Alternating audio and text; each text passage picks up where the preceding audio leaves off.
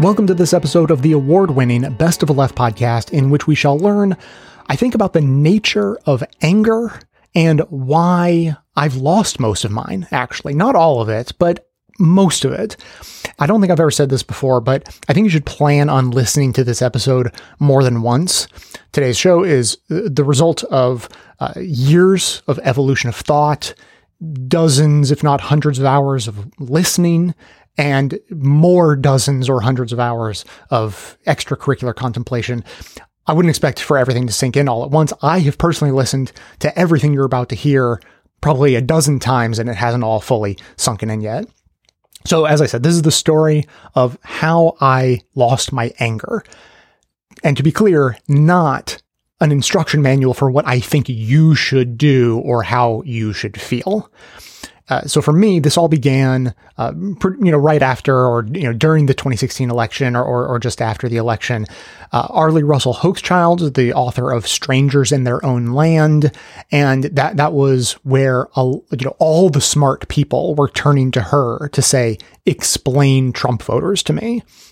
And we're not going to do that today, but that's where this process started. That's where I began to lose my anger and have it replaced with understanding. And then not too long after that, the Richard Spencers of the world and the Charlottesville marches led us to ask very similar questions, except this time about white supremacists. Why are they here? Where have they come from? What do they want? So these first two clips I have exemplify this idea of coming to understand white supremacists.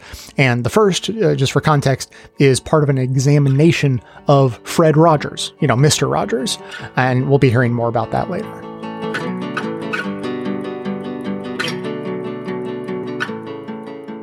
The reason I'm asking about your experiences with Richard Spencer is because I've been really stuck on this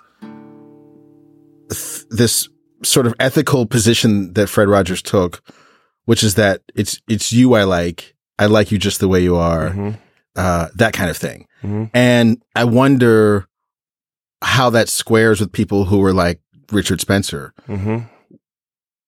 Could Fred Rogers say, I like you just the way you are?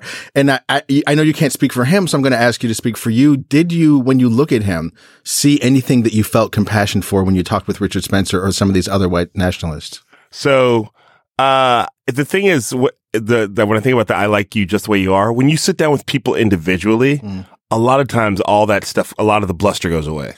Like when I talked to the Klan in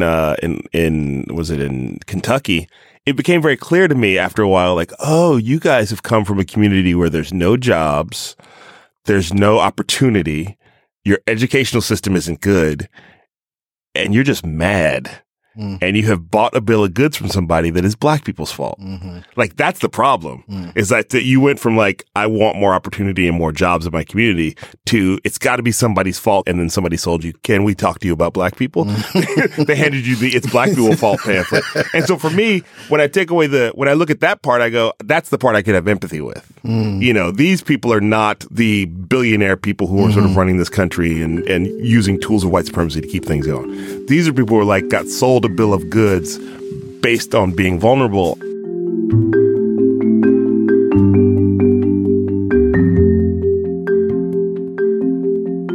As far as the internet goes, let me paint a picture of who may be on the internet. It's not just our friends and dog pictures, but there are millions of marginalized, alienated, broken young people who are looking for identity, community, and purpose in real life and can't find it there, but they can find it online. And the internet has become flooded since the 2016 election and even just before that by propaganda and conspiracy theories coming in from Eastern Europe and from Russia. And it's very difficult to not land on some of this propaganda. But they're also going to some of the most, the places where some of the most vulnerable people are, depression forums, online autism forums. They're talking to our children over headsets when they're playing multi-player gaming, and they're trying to recruit them with these narratives that are mimicking what the president is saying. And because there are so many people online who are not able to potentially establish those relationships in real life, they can build whatever identity, community, and purpose they want. and the narratives are being given to them. And this has become the fastest growing underground social movement that I've ever seen in my lifetime. What do you mean online autism forums? So discussion forums where people are discussing, living with autism, or even Facebook groups. But it doesn't stop there. They're going to where vulnerable people go to find help, to talk to other people, or even where, young people might go where they're looking for that sense of identity, community, and purpose. This is really no different than what I used to do 30 years ago when I used to look for vulnerable people outside of arcades or outside of punk rock concerts or skate parks. Because the idea is you are banking on the fact that somebody there is going to feel marginalized, is going to have what I call potholes that deviated their path, those things that appear in life like trauma, abuse, poverty, mental illness, that maybe alienate them from the rest of society, and then they promise them paradise.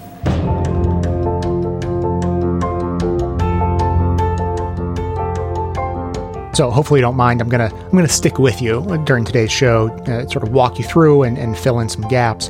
So as I said, this loss of anger, it started with conversations like this, where the more I learned about these people who create horrible oppression and do damage to either individuals or society as a whole, the more I came to understand where they were coming from, the less anger I had. And I still couldn't really describe what it was I was feeling. Was it just empathy? Did it extend all the way to understanding and forgiveness? I really don't know. All I knew for sure was that my anger was melting away, even though I wasn't sure why. And then I think I got some clarity. This is about 2.5 years ago from this story from your friend and mine, Dr. Roger Ray. We have reasons to be angry, lots of them, lots of very good reasons. In fact, I would be kind of worried about someone if they weren't angry, if they knew so little about what was going on or cared so little about what was going on in the world, if they didn't gin up some genuine rage from time to time. But pastorally, from a spiritual perspective, and I know my gig is a progressive commentary on current events. But if you'll let me maybe I should have worn vestments today, put on the pastoral role. I want to ask you to slow down and think a little bit about how these emotions are making decisions for us. Our emotions should be our servants, not our masters. I keep asking people to turn their anger into action, to do something. Don't just get mad. Get involved. Make a plan. Make a difference. But the truth about anger is much more complicated than just the fight or flight reaction that comes out of our brainstem. Many years ago, my eldest uncle was dying, and my father and I went to see Uncle Presley in his home on Lake Michigan near Chicago. And shortly after we arrived, I saw my father get angry about how dirty the house was. He was just flying into a rage, wanted to fire the housekeeper. And then we stepped outside, and he became enraged about how poorly the lawn and garden were being kept. And he wanted to go next door right then and fire the teenage boy that Uncle Presley paid to take care of his lawn. And I'd been around enough to know that my widower uncle was very lonely, and that the likely thing was that when the cleaning lady came over, she spent more time sitting and talking with Uncle Presley than she did vacuuming and dusting. And probably the young man who had grown up next door to him was doing the same thing, that they were sitting and talking about the garden that he loved and not just pulling weeds and trimming. And it dawned on me that what was really going on was that my father was horrified by the looming death of a man who had been more than a brother to him. There was 20 years difference in their age, and Uncle Presley had been a father to my dad and had been a real resource to him, a defender, an inspiration, a guide. And my dad wasn't really mad at the cleaning lady or the gardener. He was mad at death. He was frightened by mortality. He was afraid of the impending loss of a man that he loved and that he wasn't quite sure that he could live without. What he needed to do, unfortunately, what my father could never do, was to tell Presley that he loved him, that he was going to miss him, that he was sorry that he was slipping away, and that he needed to thank him for all that he had done for him and for his family, which was considerable. He needed to be able to say goodbye. But in a man's world of the Old South, such sentiments, while felt, were never allowed to see the light of day. There could be no tears. There could be precious little affection, and joy was rare enough. But the macho emotion of anger, that's always available. That's the go-to emotion. That's manly. Deceptively, anger presents itself as strength, even threatening. It suggests confidence and courage. What's surprising, though, is to realize that the root of anger is fear, often irrational fear. The fight or flight response is fundamentally a survival instinct. It's a fear response. When we're scared, adrenaline dumps into our blood supply, our pulse quickens, and though we may shout and growl, we're not suddenly courageous lions. We are, in fact, nothing but a frightened little bunny, afraid of the monsters and looking for a place to hide. As sad as the death of my wonderful and loving uncle was, it gave me the first real insight I ever had into understanding my own father. It gave me a chance as well to be forgiving for a childhood that was literally terrorized by his frequent temper fits. That he wasn't really at the core a tyrant or a bully. He was just scared. He was an old soldier traumatized by too much violence, a man who had seen too many people die, and a man who couldn't control the world around him or his own emotions. Thomas à Kempis wrote in the Imitatio Christi, the Imitation of Christ, that to fully understand is to fully forgive. There's a modern proverb that teaches that holding on to resentment is very much like drinking poison in order to kill your enemies. What so many people, especially men, and I think especially men in red states from rural southern roots, which is my tribe, we keep turning to anger as a way of responding to our fears and our frustrations, our sense of powerlessness, without ever realizing that that anger is poison.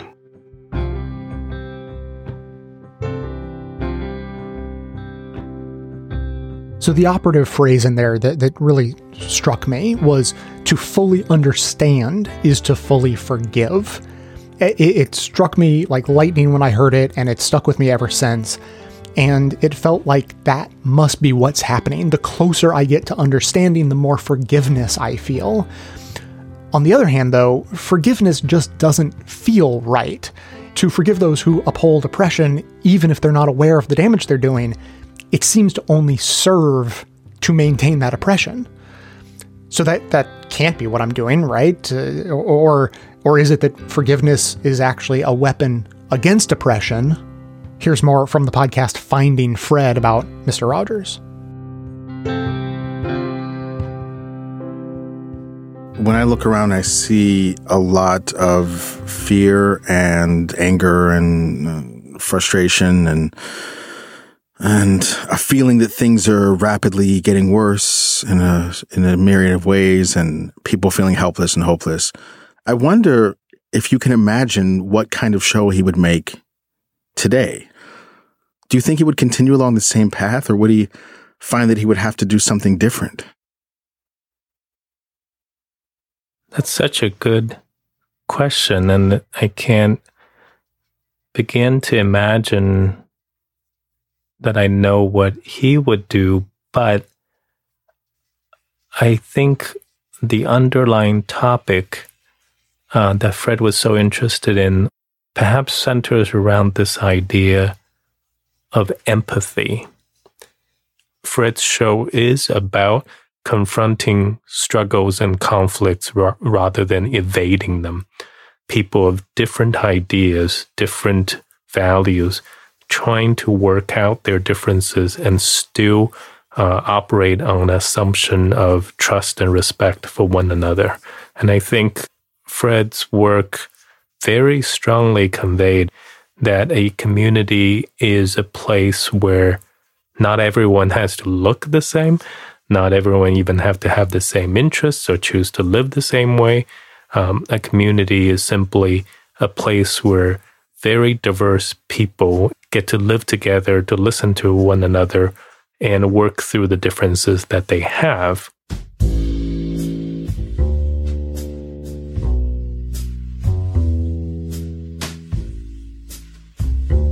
I think in a fearful world, we have a tendency to accentuate every aspect that is different between person one and person two. And as much as Fred wanted to convey the message that all of us are different and unique and special, Fred's underlying message, though, is we are much more the same than we're different. And that paradoxically, by pointing out the uniqueness of each individual, we actually come to understand our common humanity. And that, to me, is perhaps the spiritual root of empathy, to be able to see the full humanity of the person that we might fear. You know, that is such a weighty and heavy concept in this time. We live in a world in which there are systemic abuses of people, and people feel the need to defend themselves, not just against individuals, but against systems. And I think a lot of times in those cases, people feel like there's a threat to their survival that comes with that empathy. That in order to protect themselves and their families and who they love, they can't allow themselves that empathy. You know, if you are a targeted group in a genocide, is there use for you in finding empathy for the person on the other side of the fence? Fred often talked about the lesson, the most important lesson that he took from his theology professor in Pittsburgh Theological Seminary, which he went to ask this professor one time what this particular hymn means, because the hymn said something about, the one thing, the one small thing that made evil fall. And so he went to ask the professor, what is this one small thing? And the answer was, the one thing that evil cannot stand is forgiveness. And I think as I read about the era in which my parents and grandparents lived through, I think of a story. There was an older gentleman that was very close to my family. He was from West Virginia and became a minister, and he and his wife and son were missionaries in China. And after the World War II broke out, they were taken by the Japanese and put inside a fairly brutal concentration camp. And one of the commanders of the camp were humane to the American prisoners.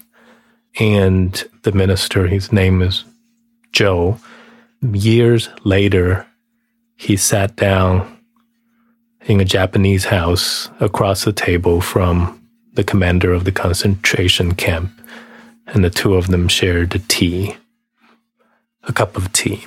And I just think of these things.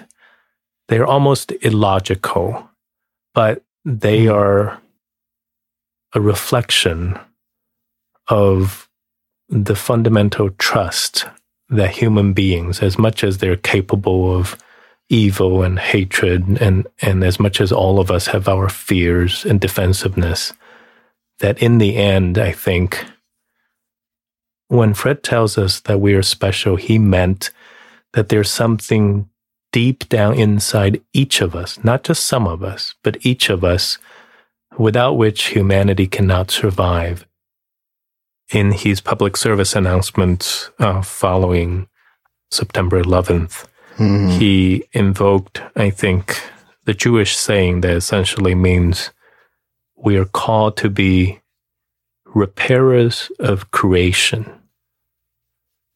And we can understand that in more broadly outside the religious context, is somehow that each of us are called to be repairers of creation. And what does repairing mean?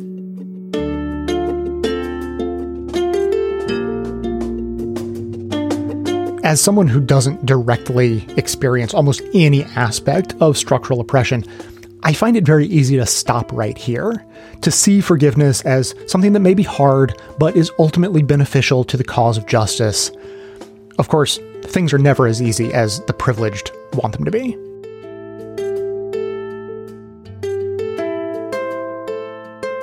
Each of us is called to be a repairer of creation.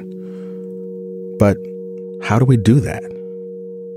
I think for everyone, though the question is the same, the answer can be different. Not all of us can sit down to tea with someone who represents the violent forces of the state. The man from West Virginia that Jun Lei talked about could, but many of us cannot, and maybe should not. And there's good reason for that.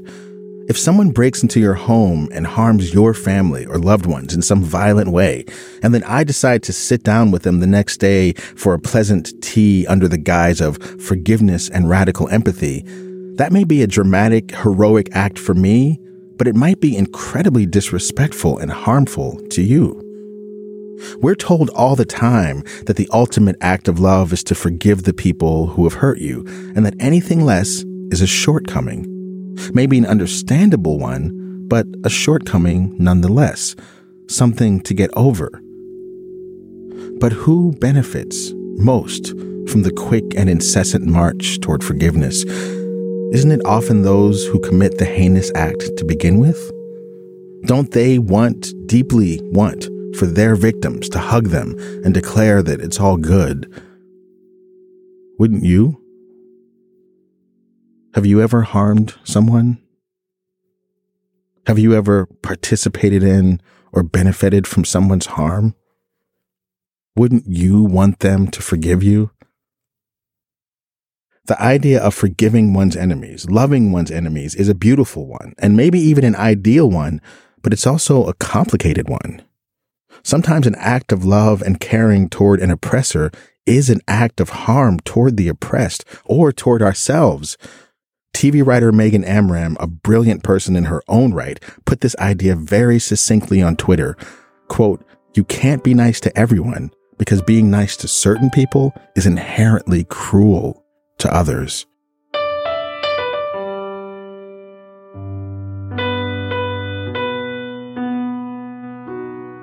And now to explore this further, there was a story from last fall that does a really good job of exemplifying the divide between the help and the harm that can come not just from forgiveness, but the expectation of forgiveness.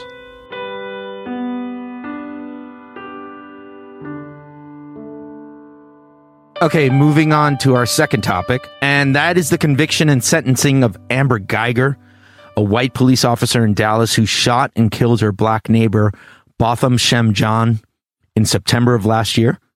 According to Guyger, she mistook his apartment for hers after she had just gotten off her shift. Weird. Her apartment was directly under Jean's on the third floor.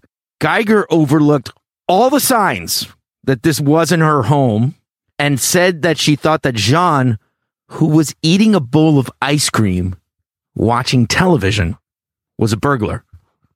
Guyger shot and killed him. Yeah, because you know what? When you're sitting down watching TV, eating a bowl of ice cream, and you're a black man. Yeah. Yes, of course you would be confused with a burglar, of course. You must be a threat in your own home, right?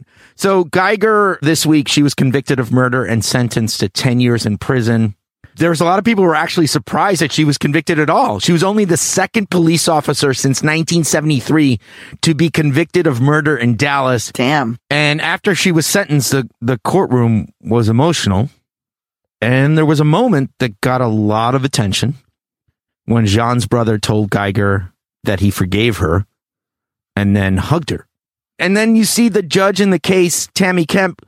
She also went to Geiger and consoled and hugged her. Strange. It was like this woman murdered somebody in cold blood. Right. Carried all of the worst stereotypical ideas about a black man and embodied it. Right. And, Jean left behind a family who loved him, who will miss him. Yeah. And everybody is consoling her? Obviously, a lot of layers here about forgiveness and how personal it is. But I really, really loved what Dr. Eddie Glaude, who is a great friend of the show and of ours, also a fantastic ITT All-Star. I really love what Eddie had to say about this on MSNBC this Thursday. So as Brother John expressed his undying love for Christ, and he did it in forgiving Amy Geiger, there was still the demand that Amy Geiger be held accountable for her actions in a way that was just and fair. What was interesting is in Jean's testimony, he sounded like a prison abolitionist. He said he didn't even want her to go to jail. So this is not a matter about giving her a harsher sentence. Where you stand on the issue is that you just want justice, right? And so I think it's important for us to see that there's a moment where you can express one's faith in the way that Jean exemplified, and at the same time express one's anger. There was no judge who hugged Tamir Rice's mama. There was no judge who paid attention to what was going on with Tanya McDowell. There was no judge who actually spoke to the differential between Felicity Huffman getting 14 days and that woman getting 5 years. And so it makes sense that people can be angry about the systemic unfairness in our criminal justice system, and yet, exhibit profound grace and love in a moment of tragedy. When we think about the power of restorative justice, that's what it looks like, right? I mean, the capacity to forgive means that you are not carrying the weight because we all carry all kinds of stuff. But when you make this decision to forgive, what you're really doing is you're freeing yourself, right? So this is what, in fact, his brother was doing, was in many ways freeing himself by offering this hug. I love the notion of this being part of a prison abolition movement. I mean, this is a beautiful thing that is happening in our country, conversation about restorative justice or prison abolition. The reality check, though, is that we have a private prison industry that only cashes in when it has a body in a cell. And therefore, this push for restorative justice, prison abolition is going to be met head on with the private prison industry that is going to say, no, we need to put more people in prison. I'm glad you heard what Eddie said, because like I said, to me, he summarized a lot of the feelings that I was going through about this case this week. Because one of the things that I believe is being misrepresented when it comes to the hug is that black people can forgive white people. And there's a part of me that's like, this is sort of like black survival in white supremacy. You know what I'm saying? Like, this is just not one example. And I feel like this is going to be misrepresented as sort of like, oh, compassion, and we live in this post-racial society. This is such a complex story. And if people feel anger and forgiveness at the same time, I think that's the reality here, right, Maria? It represents a lot of things to a lot of different people. But everyone in the family, had their own reaction and interpretation of what happened. Alison Jean, the mother of Botham Shem Jean, this is what she had to say. Yesterday, we saw the conviction of Amber Geiger, and today we heard the sentence of 10 years in prison. That 10 years in prison is 10 years for her reflection and for her to change her life. But there is much more to be done by the city of Dallas. The corruption that we saw during this process must stop. And it must stop for you. Because after now, I leave Dallas, but you live in Dallas. And it must stop for everyone.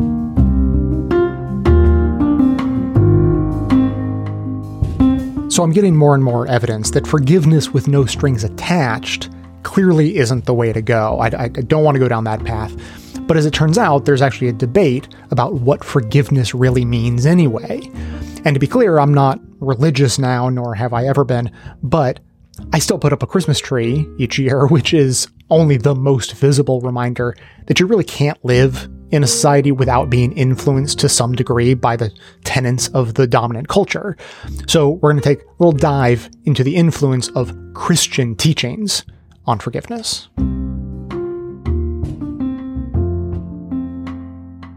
Forgiveness is something that is frequently misunderstood as a kind of weakness, of kind of letting people get away with things. That's Reverend Mark Schaefer, the chaplain at American University. He spoke with our producer, Stephanie Lecce, about what role forgiveness plays in our culture and in faith traditions. Theologically, forgiveness has to be understood from a position of strength. The concept of forgiveness itself is an economic term. I mean, it's related to debt forgiveness. And so when you think of the creditor versus the debtor, when you realize who in that situation has the power, is it the creditor or is it the one who has the debt? It's clearly the creditor who has the power. And so it's not meant to come from a place of weakness or victimization, meaning that you have to forgive those who are oppressing you or those who are abusing you. It comes from a position of strength and power where you have every right to exact some kind of penalty and nevertheless choose to forego exacting that penalty. Now, many religious traditions value the concept or the ability of people to forgive. Can you give us kind of a brief understanding of the different iterations of this idea of forgiveness in religious traditions? Forgiveness is something that we hope for from God, that therefore we model forgiveness toward one another. In the Christian Lord's Prayer, the forgive us our trespasses as we forgive those who trespass against us, is meant to highlight that connection. As God is merciful, so we too are merciful. And so what it becomes in many religious traditions is an expression of God's mercy that we have already received. And so forgiveness then becomes an important spiritual value and also a recognition that we are in need of forgiveness. That's really where it comes from, is the idea that we are imperfect, we are sinful, we have done terrible things, and we rely on God's forgiveness. Therefore, let us also extend forgiveness. You see that in much of the prophetic tradition in Judaism. You see that in Christianity in a lot of Jesus's parables, and you see that in the Islamic tradition where God is presented as oft forgiving, oft merciful. Now, is there a difference between the common cultural understanding of forgiveness and forgiveness as you've described in some of these religious traditions? Absolutely, I think there is, because I think what forgiveness is seen in our culture, as sort of hinted at earlier, is basically capitulation or weakness. That is, I do something to you, and then you're expected to forgive me. And that if you forgive me, then basically I've gotten away with something. And I think that is a misunderstanding of what forgiveness really is. Forgiveness does not necessarily mean there are no consequences, which is how I think people perceive it, is that if you forgive something, then it's as if it never happened. And that's not the case either. For if we go back to the creditor-debtor illustration, if I'm the bank and you owe me $1 million, I might forgive your debt, but I'm never going to lend you $1 million again, right? So you are free of the consequences of this wrong, but that doesn't mean that going forward, it's reset to zero. There are still consequences even when forgiveness is extended. So I think that's something where in our culture we tend to view forgiveness really as softness or weakness, rather than really a statement of power coming from the place of one who is saying, no, I have the right to demand satisfaction from you, but I, in my power, am choosing not to exercise that right and claiming the narrative in that way. The other major difference is if you look at the biblical model of forgiveness, forgiveness actually comes before repentance. In the biblical model, God forgives first, and then the people repent. That is, then the people make amendment for what they have done wrong. In fact, the Hebrew word for repentance, teshuvah, literally means turning around. So it's a kind of a, if you think of the metaphor this way, of God sort of calling out to an estranged, alienated people, come back, I forgive you, and then inviting them to turn around and re-enter relationship. It means that the forgiveness comes first, which again highlights just how much forgiveness is a statement of power rather than a statement of obligation imposed upon the person against whom something has been done.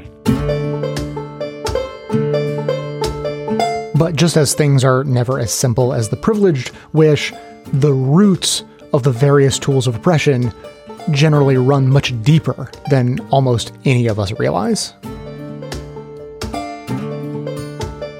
Former Dallas police officer Amber Guyger has been sentenced to 10 years for the 2018 death of Texas man Botham Jean.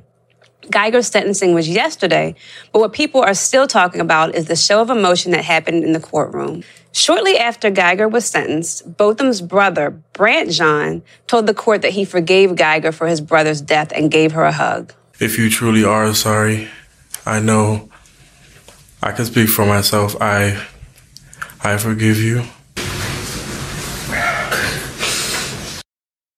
Judge Tammy Kemp, who presided over the case, also hugged Guyger and gave Guyger her personal Bible, telling her, quote, "You need a tiny mustard seed of faith. You start with this." It begs a few questions. Would Guyger have been treated this way if she was Black? Are Black people compelled to forgive those who hurt them? Today, I'm talking with Real News host Jacqueline Lukeman about why this story is so compelling. Hi, Jackie. Hi, Lisa. Thank you so much for having me. Oh, my pleasure. So we were talking a little bit before the camera started rolling about how you heard about what happened in the courtroom, ironically, a little bit after you came home from church, because a lot of the conversation was around how it was so great that the victim's family was being so forgiving and how that's a Christian thing to do. What was your take on that? Well, my take is that people, especially Christians and particularly Black Christians, have a very skewed interpretation of the doctrine of forgiveness as it's preached and taught in especially American Christian churches. We're taught that we're supposed to, especially Black people, are taught that we're never supposed to be angry at what is done to us. And it doesn't matter if it's someone who steals from us, or if it's an example of extrajudicial killing of an unarmed Black person by law enforcement. We're just never supposed to be angry. We're always supposed to be meek and humble, and we're supposed to automatically, immediately forgive whatever anyone does to us. And that is a doctrine that is not biblical. It's a misinterpretation of what forgiveness is in the biblical sense. And it's also not a form of forgiveness that's practiced by many white Christians. So there are a lot of different angles in that where we can look at how white supremacist ideology has misinterpreted and warped scriptures to control, at first, formerly enslaved people, and how those scriptures came out of an ideology of supporting empire in the first place when they were written.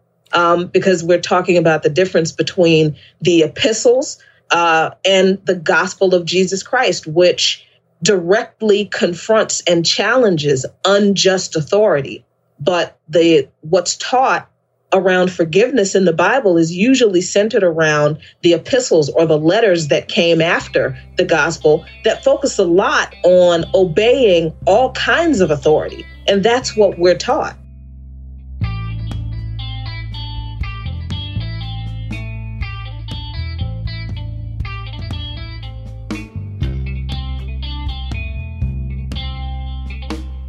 Taking abuse, and by extension the pain of survivors, seriously, and taking action to prevent harm are what we are focusing on this week.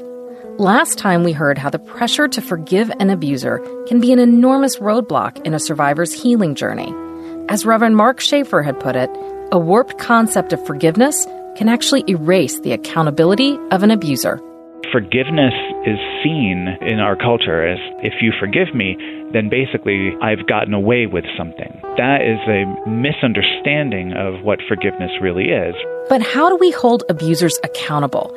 And how do we root out such behaviors within our religious traditions?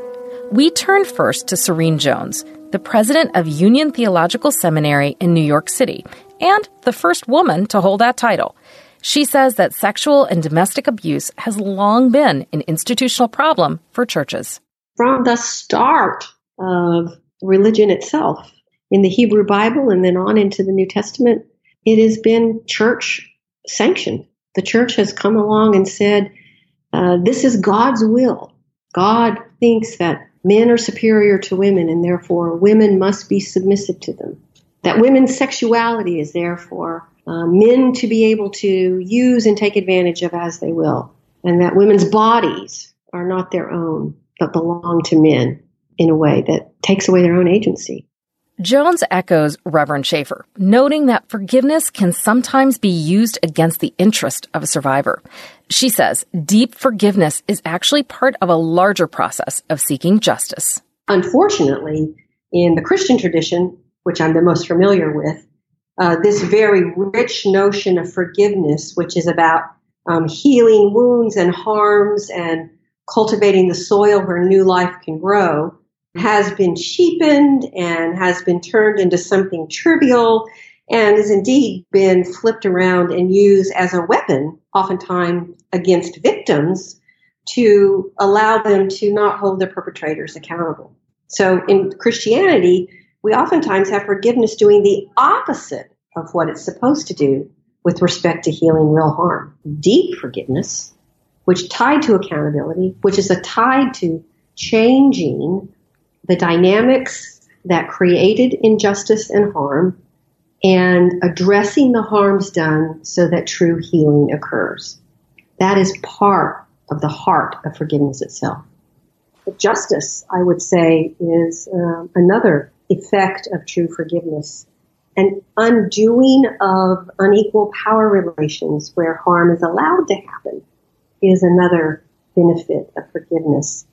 Honesty and truth-telling, the chance to say what really happened, to set the record straight, and to allow when harm occurs, honest reflection on it is yet another benefit of it, and the benefits go on.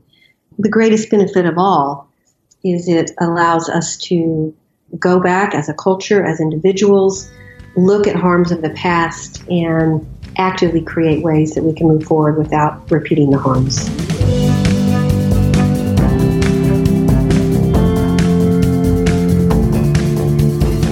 Yes, power dynamics. That's the ingredient to the secret sauce of our society that people tend to forget about. Now, as it turns out, I made a whole episode about apologies and forgiveness last year when a bunch of politicians were half-heartedly apologizing for having been racist. I think it makes a great companion piece to today's episode. And here's something else that I've never done before. I'm actually going to play something that I said on that previous episode because I just happen to think I addressed the point so well. I want there to be a lot more forgiveness in the world, but you don't get that in a healthy way by going around and telling people to be more forgiving, unless you are also helping change the power dynamics so that the aggrieved parties have more than just the strength to forgive, but the power from which to forgive uncoerced. And there's a bonus clip that the members are going to be hearing that gets to this point in a really good way, but I'll tell you the quick story here. A Mormon girl was assaulted by a Mormon boy, and for religious reasons, the church put pressure on her to forgive him.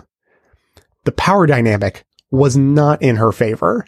She wasn't allowed to forgive on her own terms or her own schedule, and being pressured in that circumstance only made her feel more disempowered, and she ultimately lost her faith over it. So yeah, I want there to be a lot more forgiveness in the world because it's a good and healthy thing to do on the individual and the social levels. But I'm not going to go around telling women they need to forgive their assaulters or people of color that they need to forgive the police, for instance, without also advocating for legislation and changes to social norms that help balance out the power dynamics so that forgiveness can finally be given freely from a position of equal footing. And one of the ways we shift that power is through better use of apologies on both the personal and societal levels. And there's one major example of this. That is why the abundance of Confederate statues and the relative lack of slave and lynching memorials is so destructive to our national psyche. It is a physical manifestation of one side refusing to apologize, which means that there can be no forgiveness given from a position of power. So the wounds remain open and healing cannot yet begin.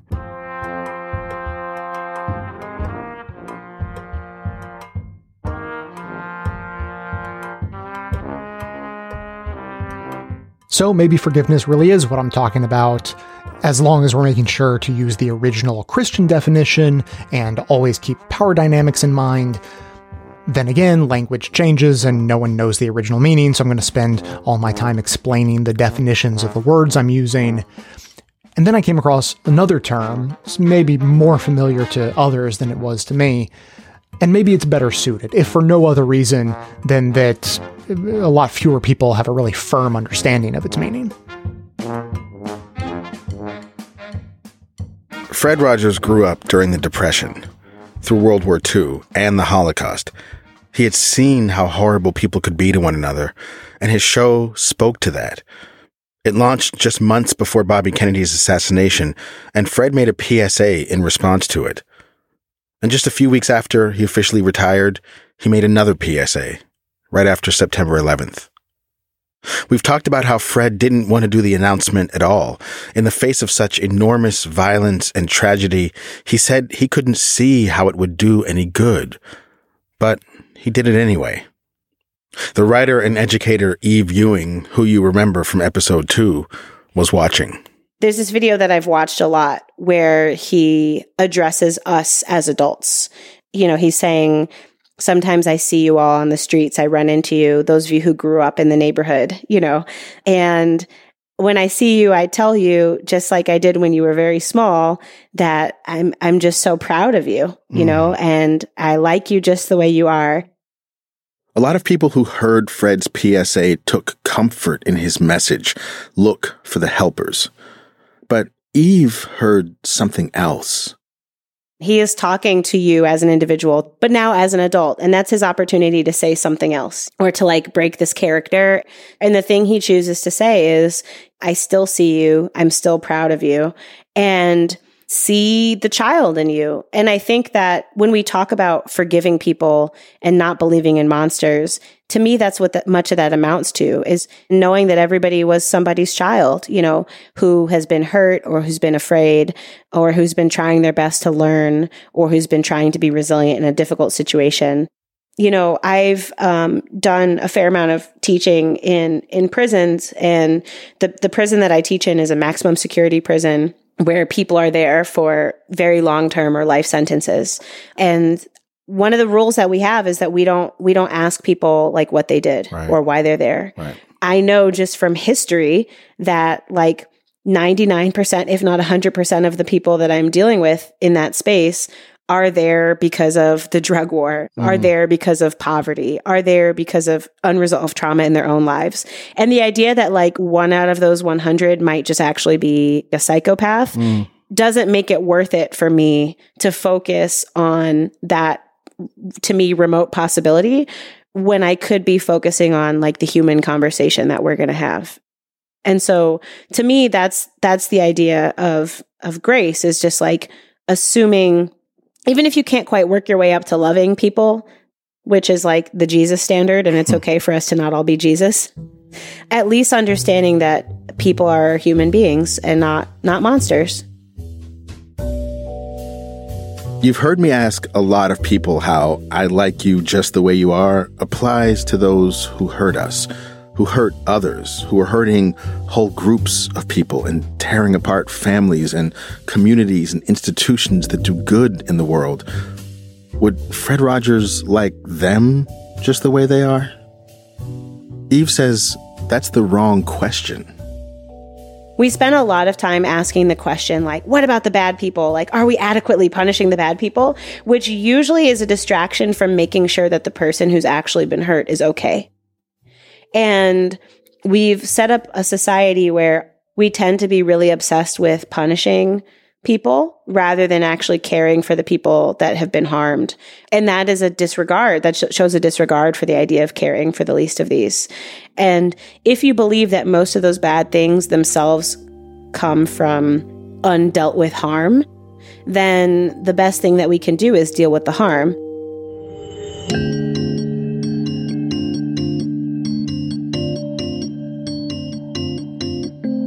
So that's more or less where I am now. Currently, without a better term to describe what I think I've been feeling, I'll go with the idea that I feel some kind of grace when it comes to those who are doing harm by unknowingly upholding structures of oppression. In essence, refusing to see them as monsters. But I wouldn't be fully honest with myself or with you if I didn't interrogate why I've started to feel this way while others haven't. And of course, it's tempting to think that it's just because I've been learning so much about the nature of society and the causes for all the various factions that emerge and the conflicts that arise, and that this conclusion that I have is the inevitable one that anyone would come to, and maybe I'm just ahead of the game. But as should be no surprise to anyone, I think privilege is once again playing a role. The underlying theme in this examination is the role of fear in fostering anger and suppressing forgiveness and grace. The fear of economic insecurity that leave poor whites vulnerable to the white supremacist bill of goods. The fear of loss of a loved one without the emotional capacity to deal with that inevitability, as we heard in Roger Ray's story.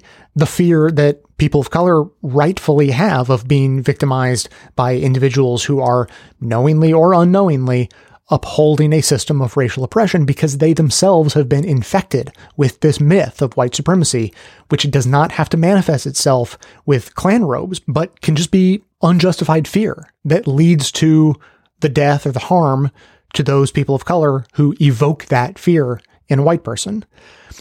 A big reason that I can feel this way is because I don't have any of those fears. I don't fear for my ability to support myself or to cope emotionally in the face of change. I don't fear people because of their race, nor that I will be targeted for mine. If I felt any of those things, I'm sure I would think differently. Once again, the host of the Finding Fred podcast. In Mark 14:7, Jesus says, "The poor you will always have with you, and you can help them whenever you want, but you will not always have me." The idea is that one day Jesus would leave his followers. Like all things, he was saying, his presence is impermanent. The only permanent thing is that people will still need help, and we must continue to help those who need it. Notice he doesn't say, "I'm going to be gone, so I'm going to need you to keep on crushing all the bad guys and making sure they learn their lessons." Like Eve said, his focus is not on fixing the bad ones, but on helping the needy ones. But that's hard sometimes. Sometimes I feel like I have to keep an eye on what I'm afraid of or what can hurt me. I have to make sure it's locked away or properly defended against. The things I'm afraid of are so loud and bright and distracting that it's hard to turn my attention away from them, even for a moment. Hard to give up on the idea that my job is to make sure the bad people suffer. It's hard to do the quieter and slower and maybe more vulnerable work of tending to the people who've been wounded. I often feel too scared and angry and hurt to do that. I feel like I have too many people to protect. And maybe that's why Fred Rogers was so focused on finding a way to talk about our feelings.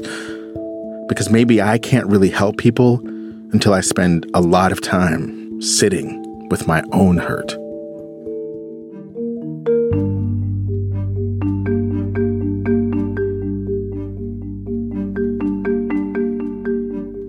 So maybe I'm to a point where I have a pretty decent understanding of how I feel and how I came to feel this way. But I still have to ask, is it doing any good? You know, my passion and conviction to make positive change in the world is not diminished at all. I still want to fix all the problems. I still want to undo the damage. I want to stop people from doing harm. So this lack of anger, is it helping? How does it feed into my theory of change? Well, it's a tough one, but Van Jones has addressed this, and I think he says it better than I could. You know, this whole question around tolerance and empathy and understanding and where the limits are is a very, very tough conversation. And I come down in an odd place. On the one hand, I think we have to defend very aggressively the most vulnerable constituencies in America. Muslims, immigrants, transgender people, LGBT, women, African Americans, low-income people. And I think you have to be aggressive about it. I think you have to be passionate about it. I think you have to be serious about it. If we're going to have liberty and justice for all, and not liberty and justice for some, then we got a lot of work to do. And I think that's important. At the same time, there sometimes can be a loss of empathy for those constituencies that may feel that they have to give up something to get to equality. For those of us who are trying to gain something to get to equality, we can be very passionate, and it feels good. We're making up lost ground over generations of discrimination. We're overcoming that. It feels great. For other people, even just psychologically, they may feel that they're losing ground, and it's sometimes hard for us to have much empathy for that. And we tend to go into, shut up. You guys have had the game to yourselves. You disproportionately the business leaders and the senators and everything else, and it's our turn, and shut up. And that's totally understandable. It just may not work very well because change is hard for people. If you're a liberal, you look at gentrification. Here's a neighborhood that used to have African Americans or Latinos or whatever, and then you go away for 5 years, you come back, and here, the hipsters have come, and they've set up their kale shops and bike things everywhere. And you're like, hey, it's like Oakland, California right now. West Oakland is being completely transformed by its proximity to Silicon Valley. And people who work for Google and all these places are now moving into West Oakland, totally changing the place. I sometimes look at that and I go, hey, hold on a second. I liked Oakland the way it was. And if I could build a wall around Oakland and make Silicon Valley pay for it, I might consider that because I liked Oakland the way that it was. Now, that doesn't mean that we should close the borders or that Trump is right. I'm not saying that at all. I think we need more immigration, not less. And I think we need a faster pathway for us to steal all the best talent from around the world and the hardest workers rather than slower. I think America gets to compete better because we get to cheat and get all the good people from everywhere here. But can I have a bridge of empathy and understanding to somebody who says, hey, wait a minute, I liked America the way that it was when I grew up. I liked certain things. I've got some grief now. I've got some anxiety now. I've got some fear now. Do we have to call that person a bigot?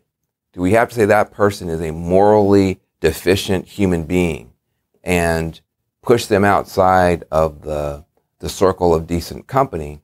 Or is there some way for us to say, we don't agree with you, we see it differently, but we can understand why there might be some anxiety here. And by the way, you might want to prepare yourself because more change is coming.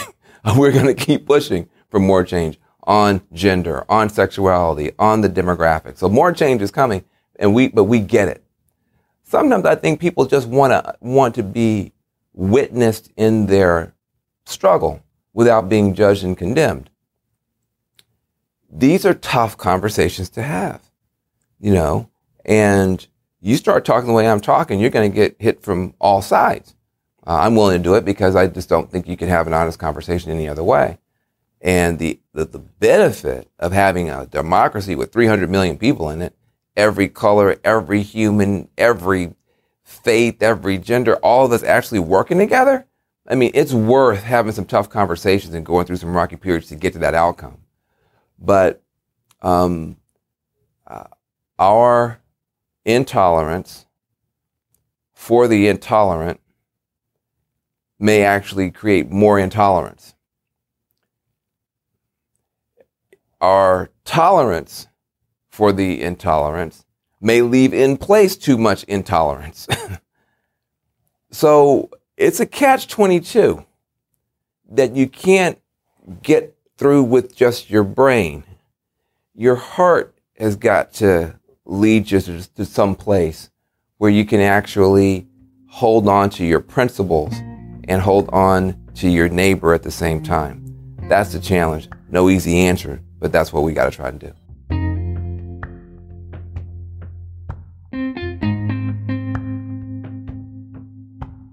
So I thought that's about all I had to share. You know, the story of how I lost my anger and how it's evolved over multiple years. But as it turns out, stories like this tends to continue to evolve. And it was only a few days ago that the most recent piece of this puzzle fell into place. I just watched King in the Wilderness. It's an HBO documentary about the time between MLK's I Have a Dream speech and his death. And there was this piece of the film where they were discussing why the civil rights movement under King didn't see itself as a struggle between white and black because there were good people in both groups. That's where I heard this from one of King's confidants. We were taught that there were good people and bad people, and we never viewed this as black against white. We're taught that racism was a sickness, and you don't get mad with sick people. They just don't know any better. They've been taught that they are better than you. Now, I'm pretty sure I'd heard that phrasing before, that white supremacy is a sickness. But this time in this documentary, it landed with a lot more gravity than it ever had before. I realized that that was the best way yet that I can try to describe this feeling, this loss of anger, because it explains the difference between overcoming anger and actually losing it. And there's a story about King that I think illustrates this. So Reverend Jesse Douglas is a civil rights leader. He was a friend of King, and he was interviewed, and he had this to say about this story. Quote, "This person who was from the American Nazi Party called MLK's name, and when he turned around, he punched him in the face. The guys that were there, they were going to do him in. And Dr. King said, 'No, brethren, wait a minute. Wait, don't harm him. He is the victim of the indoctrination of hate.'" And then that's alternately quoted, the same story with an alternate quote saying, "He's the victim of a sick society. Don't harm him." And that scene, if it sounds familiar, it was shown in the movie Selma. And so, you know, we were doing some background research and just reading a bit after we watched that film, and Amanda found that story. So she read it, and her reaction was the same as most people. She marveled at the strength it must have taken to react in that way in the moment just after being attacked. But I had a slightly different reaction. I don't deny that it takes strength of character to react that way, but I don't think it takes as much as most people believe if you have the right mindset. As we heard from that clip a minute ago, you just don't get mad with sick people. That's not a thought that would have needed to go through King's mind right in that moment after being punched. It was an understanding of the world that permeated everything about the way he saw the struggle against racism. So being attacked by a Nazi would have been like being attacked by a mental patient in an institution.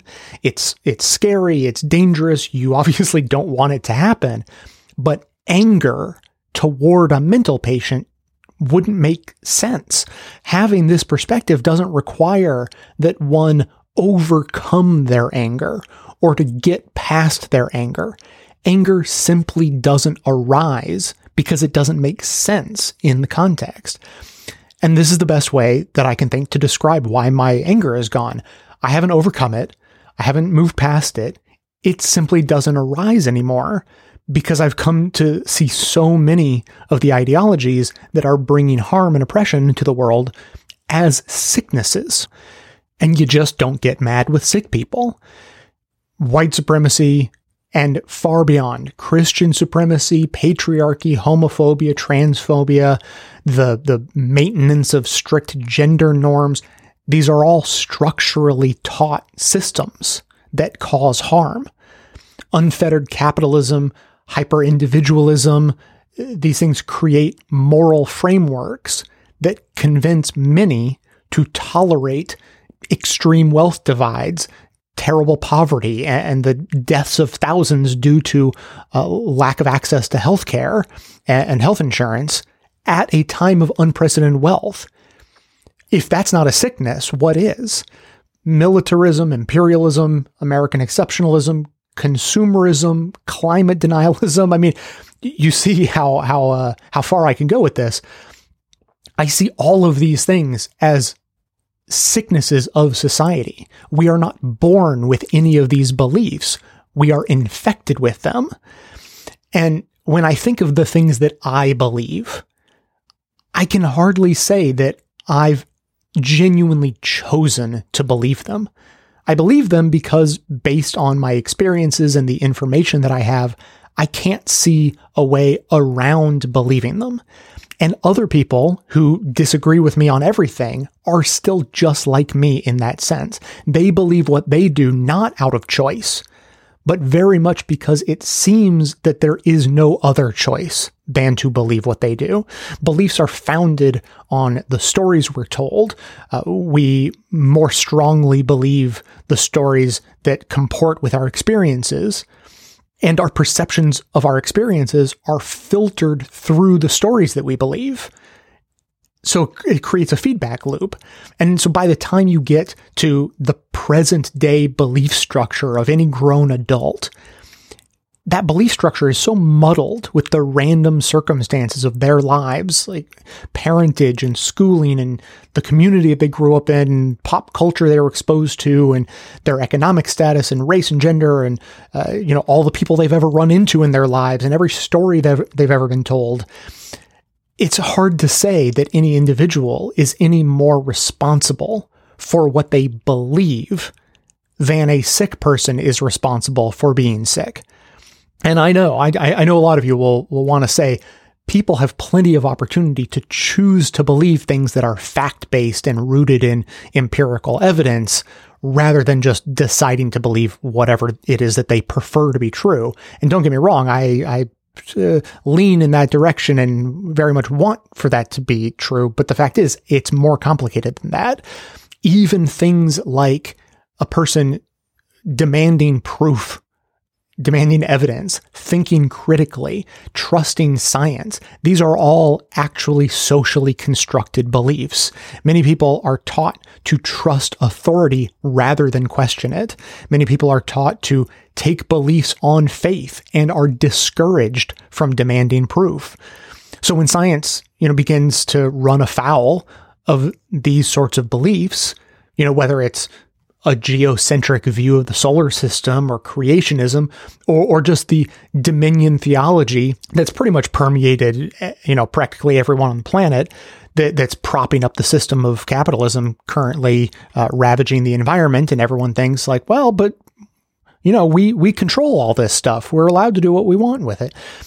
Millions have been primed from birth to see the challenges of science on their belief systems as reason enough to question science itself and the value of critical thought altogether. And, you wouldn't blame a child for holding the misguided beliefs of their parents. But when the beliefs that are being instilled include the systematic discouraging of critical thought, it's like preventing a muscle from developing. You can't then be mad at the grown person for being weak and atrophied when their parents are the ones who kept them intellectually bedridden all while, doing just what they thought was best based on their beliefs. So those people were denied the chance to exercise those intellectual muscles early on, and so it's no wonder they grow up without an empirical view of the world. So as I said, I am as determined as ever to fight against the systems of thought that infuse our society from top to bottom, causing harms as small as microaggressions and as large as environmental collapse.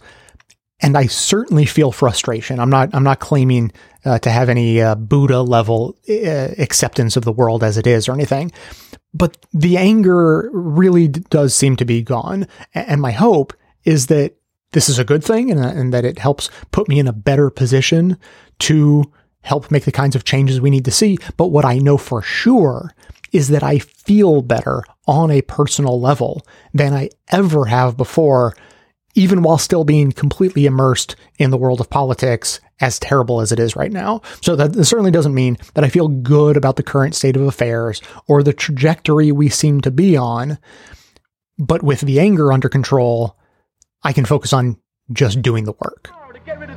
Anger eats away at your own soul, and it hurts you. Everybody has a right to be angry. Everybody has a right to be frustrated. But if you give in to your anger and your frustrations, you're going to lose. Thanks for listening, everyone. Thanks to our production assistant, Joel McKean, who helps gather clips to make this show possible. Thanks to Amanda Hoffman for all of her work on our social media outlets and activism segments. And thanks to all those who called into the voicemail line. If you'd like to leave a comment or question of your own to be played on the show, you can simply record a message at 202-999-3991. We just heard clips today from Finding Fred. That's the Fred Rogers podcast. It's a limited series. I recommend you check out the whole thing. Democracy Now!, a progressive faith sermon from Dr. Roger Ray, In the Thick, Interfaith Voices, The Real News, part of my commentary from episode 1258, The Art and Science of Apologies and Forgiveness from March 23rd, 2019. If you want to check out that whole episode, I think the intro and the final comments in that episode were some of the best I have ever done. And then also from Big Think, and then clips from King in the Wilderness. As I said, keep the comments coming in at 202-999-3991. If you have thoughts on today's topic or anything else, I always love to hear from you. That is going to be it for today. Thanks to everyone for listening. Thanks to those who support the show by becoming a member or making donations of any size at patreon.com/bestofleft, as that is absolutely how the program survives. Of course, everyone can support the show just by telling everyone you know about it and leaving us glowing reviews on Apple Podcasts and Facebook to help others find the show. For details on the show itself, including links to all of the sources and music used in this and every episode, all that information can always be found in the show notes on the blog and likely right on the device you're using to listen. So, coming to you from far outside the conventional wisdom of Washington, D.C., my name is Jay, and this has been the Best of the Left podcast, coming to you twice weekly, thanks entirely to the members and donors of the show from bestoftheleft.com.